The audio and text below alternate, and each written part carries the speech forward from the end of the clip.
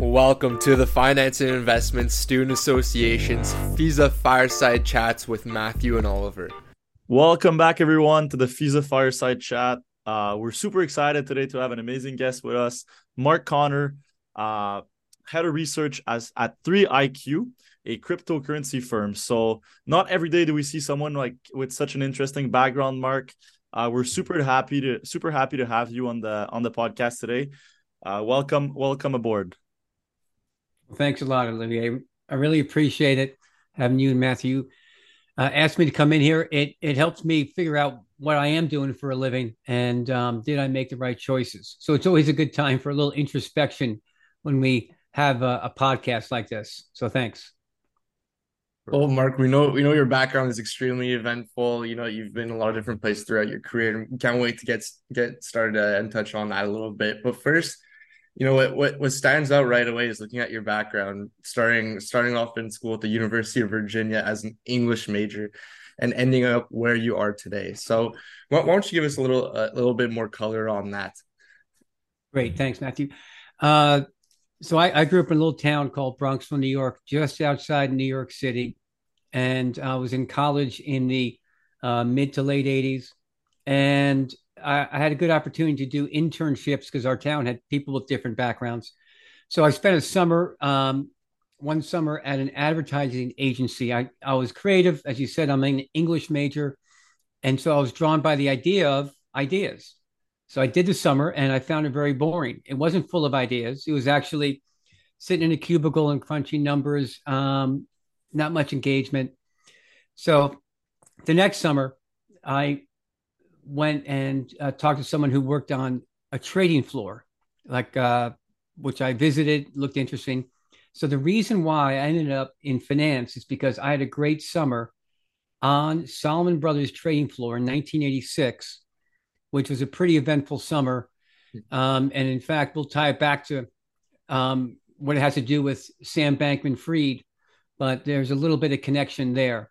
And what I loved about the environment is, although it wasn't English literature, and I am an English major, I'm also competitive. I played sports. I like camaraderie, and the trading floor had it. So for me, it was environment, and it was fast paced, which I enjoyed. It had activity, and it had banter. So then I had to learn the language of finance and bonds. And that was obviously a tall order, but that's what drew me into finance. And that's why I'm in digital assets, Bitcoin, Ethereum today. It's fast paced. It's very similar. I'm missing the locker room or the trading floor, but hopefully we'll bring that back over time. Yeah, that's an amazing path. And not every time do we see something going from an English literature background to the bond floor, but that's definitely something interesting. And I think you've got a lot of great experiences on your CV just by looking at LinkedIn. That's something very impressive. And we'd like to kind of walk through your career with you and understand what led you to change different firms and what type of decision did you have to make. So could you give us maybe a little background of where you start your career and maybe go from there, and we'll dive into the different types of jobs that you had, because there's a lot of interesting stuff to discover here. Sure, thanks. So I after the internships, I my first job out of college was in finance, was working at Dean Witter Reynolds. It was down the World Trade Center, and it was on a big trading floor, more retail oriented, less institutional. But it was the same idea: learn the language, understand bond math, understand um, different markets like risk, understand the client, what their needs are, understand the regulatory environment, all these different factors. And most importantly, what I figured out on that desk is that even though someone has the same jersey on you, they don't play like they're on the same team. And so, what I mean by that is we were in New York and we were managing 30 of us taking calls from over probably five, maybe 1,200 retail offices all over the country. These are retail brokers handling clients' money, trying to buy bonds, and they want to get the best price.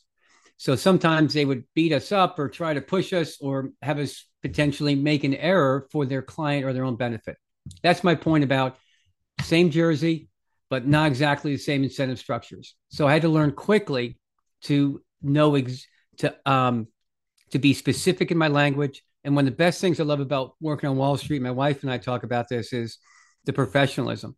When someone gives you an order to buy 100,000 Microsoft at the market, not held, um, then when you hear that order, you say back, okay, so you want to buy 100,000 Microsoft at the market, not held. And the person's got to say yes.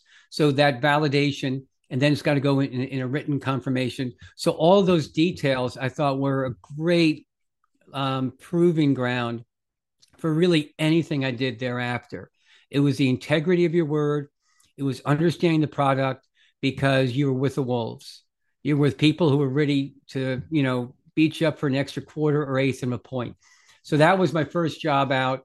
And those are the lessons I learned about process, verifying, and understanding the product so you don't get, again, there's a lot of money involved, and sometimes people won't wait around for you to get the right answer. They'll try to, what we call, pick you off if you give a wrong answer. Great.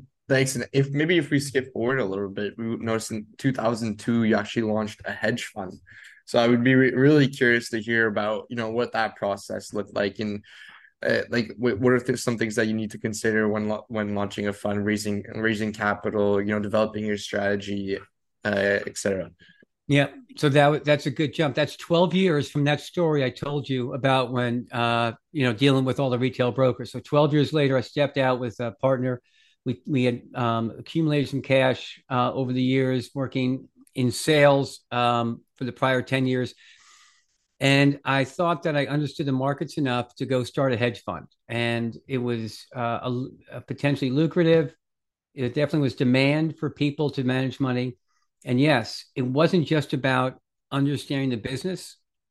It was also, or understanding the markets, it was the business of a hedge fund, getting the right documents, having the right lawyers, getting a board of trustees, getting physical space, getting your computer stack. All that took about 6 to 9 months, and planning for 6 months before that.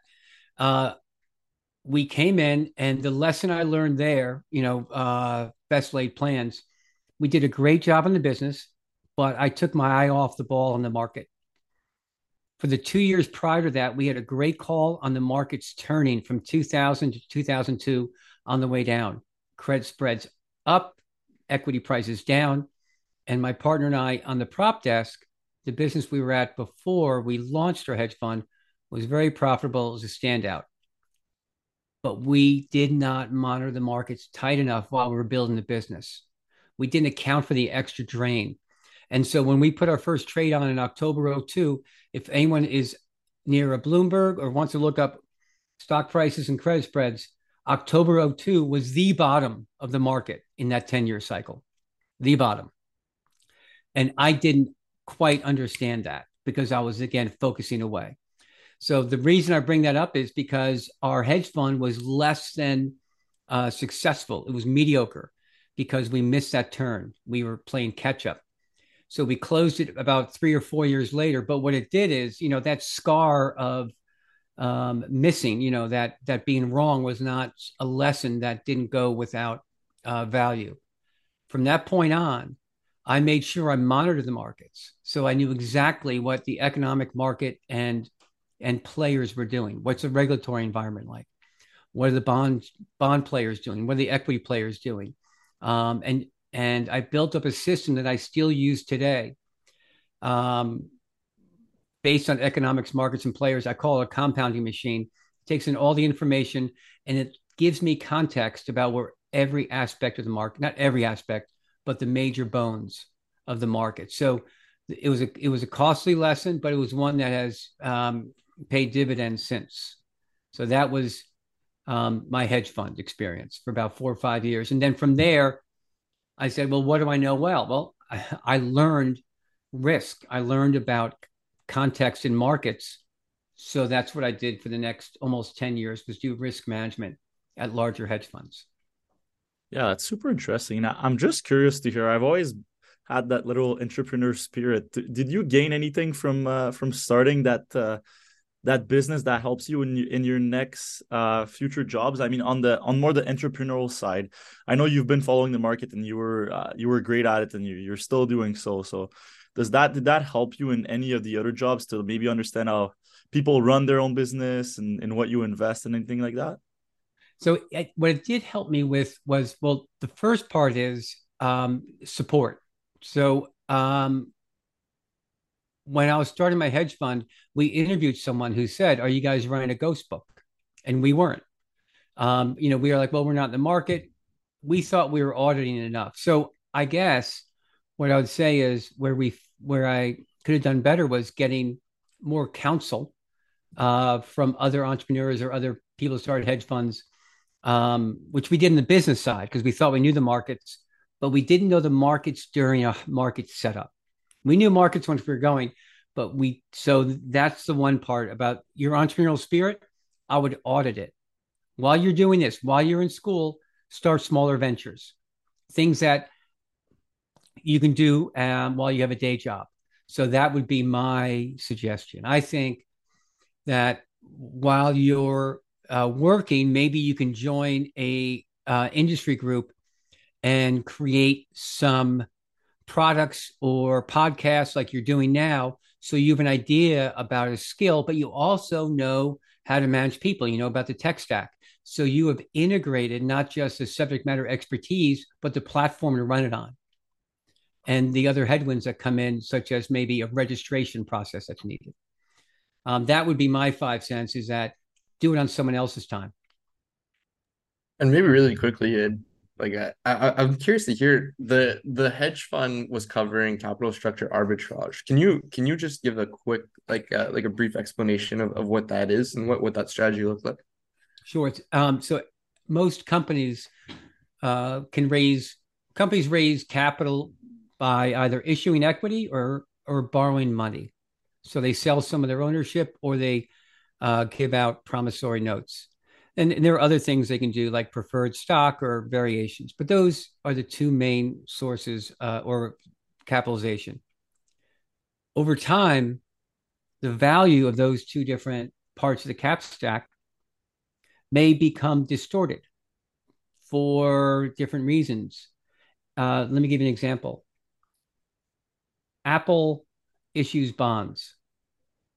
Its stock is trading at, let's say, an 18 multiple to earnings. That's not necessarily cheap. It's probably pretty rich, but it's not super rich in the tech area. Its bonds are, say, trading as if they're AAA. Maybe there are 100 basis points over treasuries. That is fairly priced historically and maybe fair to richly priced based on other companies. So over time and today on a horizontal on a vertical look across other companies. In 2002, that wasn't the case. You had equities way over, the bubble of equities. So you Yeah. had a lot of cable companies that were issued without much revenue, and the equity stack would have a $5 billion valuation on a stock trading at like $6. Low dollar price, but a billion shares. They also had debt, and the debt was trading at, say, 50 cents in the dollar. The reason in capital structure arbitrage, you came into every trade and you had two questions when you looked at an Apple company or a Broadcom company that was trading at a very high yield on the bonds. What is it worth if someone buys it out for, like, say, twice the equity value? And what is it worth if it goes bankrupt? That's called a stress test. And you put it through those two. And what often would happen is we were doing capital structure arbitrage because the debt was very cheap relative to the equity. It's hard to have a company that's worth 50 cents on the dollar in bonds, which means that basically the debt is impaired. So let me back up. In markets, we look to investors to price the value. What is it worth? Supply and demand in an equity, right? Look at crypto. Mhm. It was worth a lot because people liked it, and maybe people using leverage. And then all of a sudden, it wasn't worth a lot. When you look at Dogecoin in particular, hard to put a value on that. So that's supply and demand. But supply and demand goes out the window when a company goes bankrupt.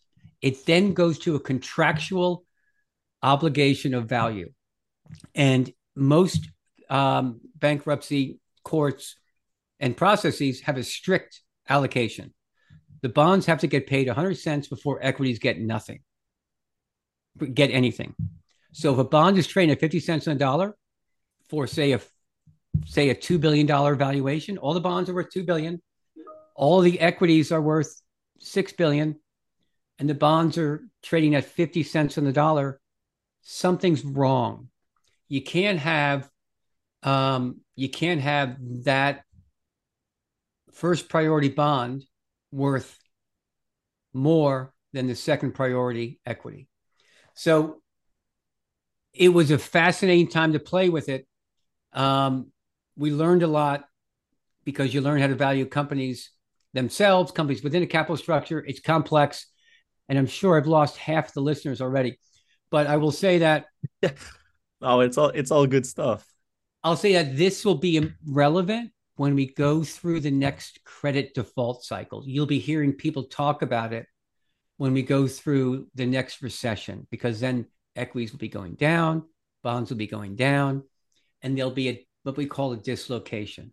Hedge funds love dislocations. Like, was it like distressed situations? Yes. So Like we talk about bankruptcy filing? yes, except you sometimes had equities trading at stupid valuations. So the equity wasn't distressed, but Yeah. the bonds were. So that's when you get in. You said, "All right, I'm going to short the equity and buy the bonds." But there's a problem with that. The mark to market can go crazy on you. Okay. So your short can double and your bond won't move. Yeah. Yeah, 100%. That's why a lot of traders like to play to a catalyst. They want an event to help collapse that value.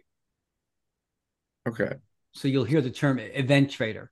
They want trade to a short-term catalyst.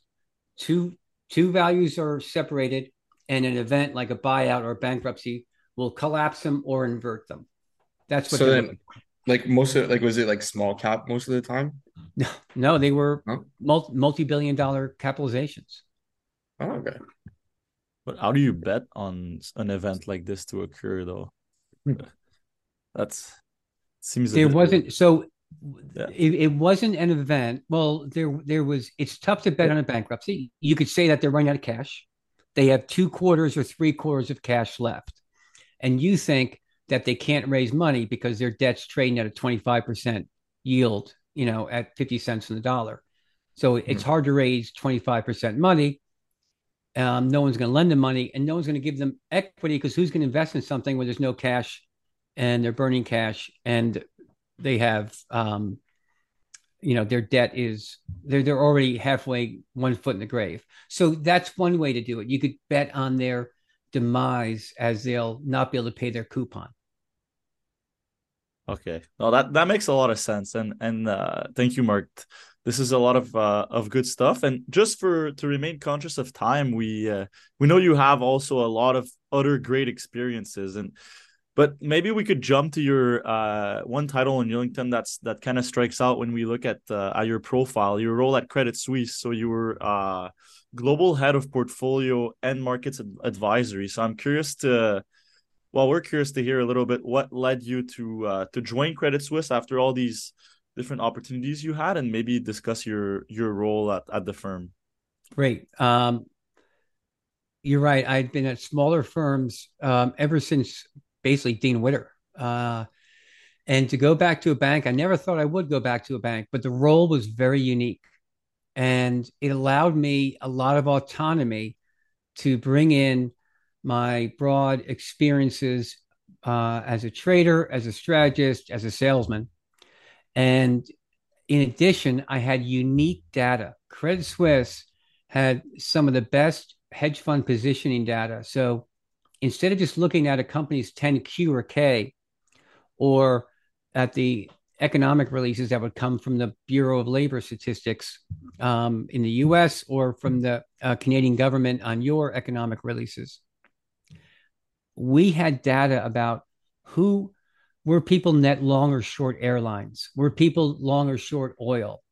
And so I got to work with that data and integrate it with publicly available data and share it with clients and have meetings about what we call sentiment data. And if there's anything that I want to leave your viewers or your listeners with, is that understanding how to use data is imperative for any job in the investment sphere, whether you're in sales, whether you're a project manager, whether you're a risk manager, a trader, a PM. You have to be able to have data about what the behavior of your target cohort, what they're doing, and you have to know data about how you're doing, how successfully you're engaging them. And this job at Credit Suisse really crystallized that for me, and it gave me something I didn't think I was going to get, which is a great facility with being able to use data to make informed decisions. So that was the part that I got out of it. Again, another example of, you don't know exactly what you can get in every role, but be open and listen to what the opportunity is, because I didn't know what that was until I got there. Great. Perfect. Thank you for that. And also, so now let's move on to your time at 3IQ. I think a lot of listeners are going to be extremely interested to hear about what 3IQ is, what your role is, and maybe like just briefly, like your thoughts on the space. Sure. I joined 3IQ in March of 22 out of Credit Suisse. And let's just talk about the elephant in the room. Credit Suisse is no longer with us. It fell under its own weight. It had depositors take away money. It fell about a year after I left. And the reason I bring that up is that's why I went to a digital asset firm. So I looked at data to make informed decisions. Over time, I realized that even some of the best hedge funds in the world couldn't make money. This year, most of the hedge funds, whether it be, Millennium, Citadel, Balyasny, Schoenfeld, Exodus Point, if they're making double digits, it's unusual. Most of them are in the mid single digits on returns, even though NASDAQ's up, 26% or so. S&P's up, I don't know, 18, or I don't know the exact number. It's been tough to make. And the reason why is because over the past 2 decades, central governments have accumulated most of the money creation ability. They are directing the allocation of money, whether it be fewer banks, more central bank involvements. And given that was the case, and the degree of debt, we talked about data, there's another D word. The degree of global debt out there has really become a powerful influence on markets. And I came to 3IQ because I think Bitcoin is outside of that sphere of influence of central banks. And I think it's a constructive monetary layer that can be used over the next several decades to help rebuild and absorb what is clearly going to happen, which is a series of defaults over the next 10, 15 years. So I'm here because just like in 1971, when Nixon broke the gold standard, everyone thought it was, doomed for the banks because all the emerging market countries started to default as the dollar got stronger. A window opened when that door closed on the banks. It was called FX trading. FX trading never existed in 1971. Everything was pegged to the dollar. But when you had that break, all of a sudden people had to link all these currencies together that were depegged. So I think we're going to have a tremendous default cycle like we've never seen. But I think that we're going to have a tremendous opportunity. And the two words that I say, get familiar and fossil with it, is get familiar with how to use data and understand the impact that debt has on your industry, your country, and your personal income opportunities. Those are the two major factors that I think will drive risk and opportunity, in the medium and long term. And so do you see cryptocurrency as sort of an edge? And maybe what's your outlook in the next couple of months, year? The economy has seen better days, and we're pretty young, so we've pretty much only been in a bull market except the last year or so. So I'm Mm-hmm. just curious to hear your thoughts on that going forward. So the word crypto does speak, it's a right word because cryptography is underlying the security function. And, cryptography is, the sharing of messages in the presence of an adversary. So that's it. That's 5,000 years ago. That's what people did. And today it's started with Satoshi Nakamoto, the synonymously named creator of Bitcoin, which is the only decentralized blockchain out there, fully decentralized. There's no foundation behind it. The next, probably is Ethereum after that. But Bitcoin is a store of value. It is a growing monetary layer that will be built on later. And it solves what we call the trilemma of, especially on security and decentralization. And its scaling, its ability to build will come later.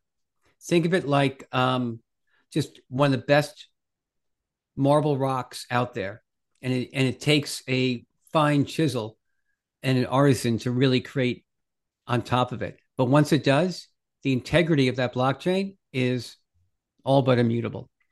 So what does it mean for bull and bear markets? Last year, they were bad actors who created fraudulent platforms, and we're reading about it in the news. Michael Lewis, I told you I'd bring it back to Salomon Brothers. I was on the floor with Michael Lewis in 1986, and that was his first book called Liar's Poker. So I worked on that floor in that environment. I followed his books. I think he's an excellent writer. I think this book he got a little wrong as far as understanding the business and SBF. SBF's business, FTX, was a fraud. They moved billions of dollars around between clients' accounts and his hedge fund. That is a taking of money. It's just not opinion. It's a fact. It is locked in the Ethereum blockchain. So last year was about the failure of people, but the protocols performed. Bitcoin minted every 10 minutes. It does what it does. The only thing that happened last year was that the prices got pumped up beyond fair value because of all the leverage and the FOMO that was going on. It broke. We had our default cycle. We're now coming out the other end. I think it's a good time to get curious about blockchains right now, especially Bitcoin and Ethereum. They account for over 60% of the entire 10, 20,000 coins. So you don't have to do too much math to know if you want to spend some time about what's going to work, you probably want to focus on those two. Great, thanks. And I'd be curious to hear about your role specifically at 3IQ. So, what's your title? What does the role entail? I'm head of research, and Yeah. and so my job, and my team, and I have an excellent analyst and a marketer that helps us gather and disseminate information. Is to communicate the opportunities and risks for especially Bitcoin and Ethereum. But given my background, I've also tried to share the information with traditional finance. We call them TradFi. So the traditional broker who has stocks, bonds, and mutual funds, how are they ever going to convince, and why should they, or should they, someone to buy Bitcoin and Ethereum after all the mess that happened last year? So we try to identify and share the problem in traditional finance, the amount of debt that's out there. We try to talk about the remedy of Bitcoin, the integrity of the protocol that even JP Morgan is adopting and building on Ethereum, and the urgency. And I think last March, or this past March, when you saw 4 banks go under over a weekend with, People people line up outside their bank like it was 1929. Like sometimes we don't realize the regime we're in, but we're there. Some people couldn't get their money. So it's not your money once in a bank. You're actually lending it to them. So what I love about it for you guys, you said you've never been in a bear market. Strap it on, folks. It's coming. And you're going to learn a lot. You're going to be better for it. I'm learning. So we're doing this together because we haven't had this type of stuff in quite a while. But there are going to be rolling defaults. It's not going to be terrible, but it's coming.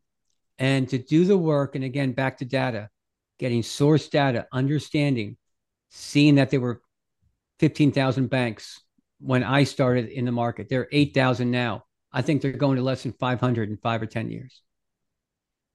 And the Fed wants to do it. So money and banking and finance, all changing. Yeah, well, that's definitely a lot of waves coming our way, but I think it's going to be the best time to learn for us. And Mark, I'm just curious to hear. You mentioned earlier a bit the fair value of Bitcoin. At school we're taught all the different valuation method to evaluate a stock or how to look at a bond and the credit risk, for example. But how would you like value cryptocurrency in simple terms? And how do you assess value to something like this? So the two ways they do it, and cash flow is a big one for bonds and for equities. The dividend discount model. But for some companies that don't have cash, like a growth company, they will look at things like clients or revenue, even if they're burning money. They don't have any net income. So for Bitcoin and for some others, they look at something called the network effect. Well, they'll say, how big is the network? What is the expected value of the network? And you can kind of look at, how Google might have been priced before they did ads back in the day when they were just doing searches. So that might be an analogy. So there is a formula for the network effect, how large a network and what's it worth. The other one, which is a simpler one and really straightforward and blunt, is saying, is gold a store of value? People believe it is. Does it have a value? It does. It's about 10, 11 trillion. 60% of that is in bullion. The other part is in gold, is in jewelry. So somewhere between 6 and 10 trillion, 6 and 12 trillion dollars. Can Bitcoin be that store of value? It's now 4% of gold. So do people think it's going to be 50 to 100% of gold? That would be one way. So you have to then say, does Bitcoin have the qualities of money? Is it portable? Is it recognizable? Does it hold over time? And so many people, and I'm one of them, believe that it actually does have the qualities of gold. So those are two main ones. And then Ethereum has more cash flow, so people will look at the money produced on the Ethereum chain and the fact that it now carries about a 4% yield. So people think that'll be attracting a lot of investors who can now value it because it has distribution of cash flow, not just fees like what Bitcoin has.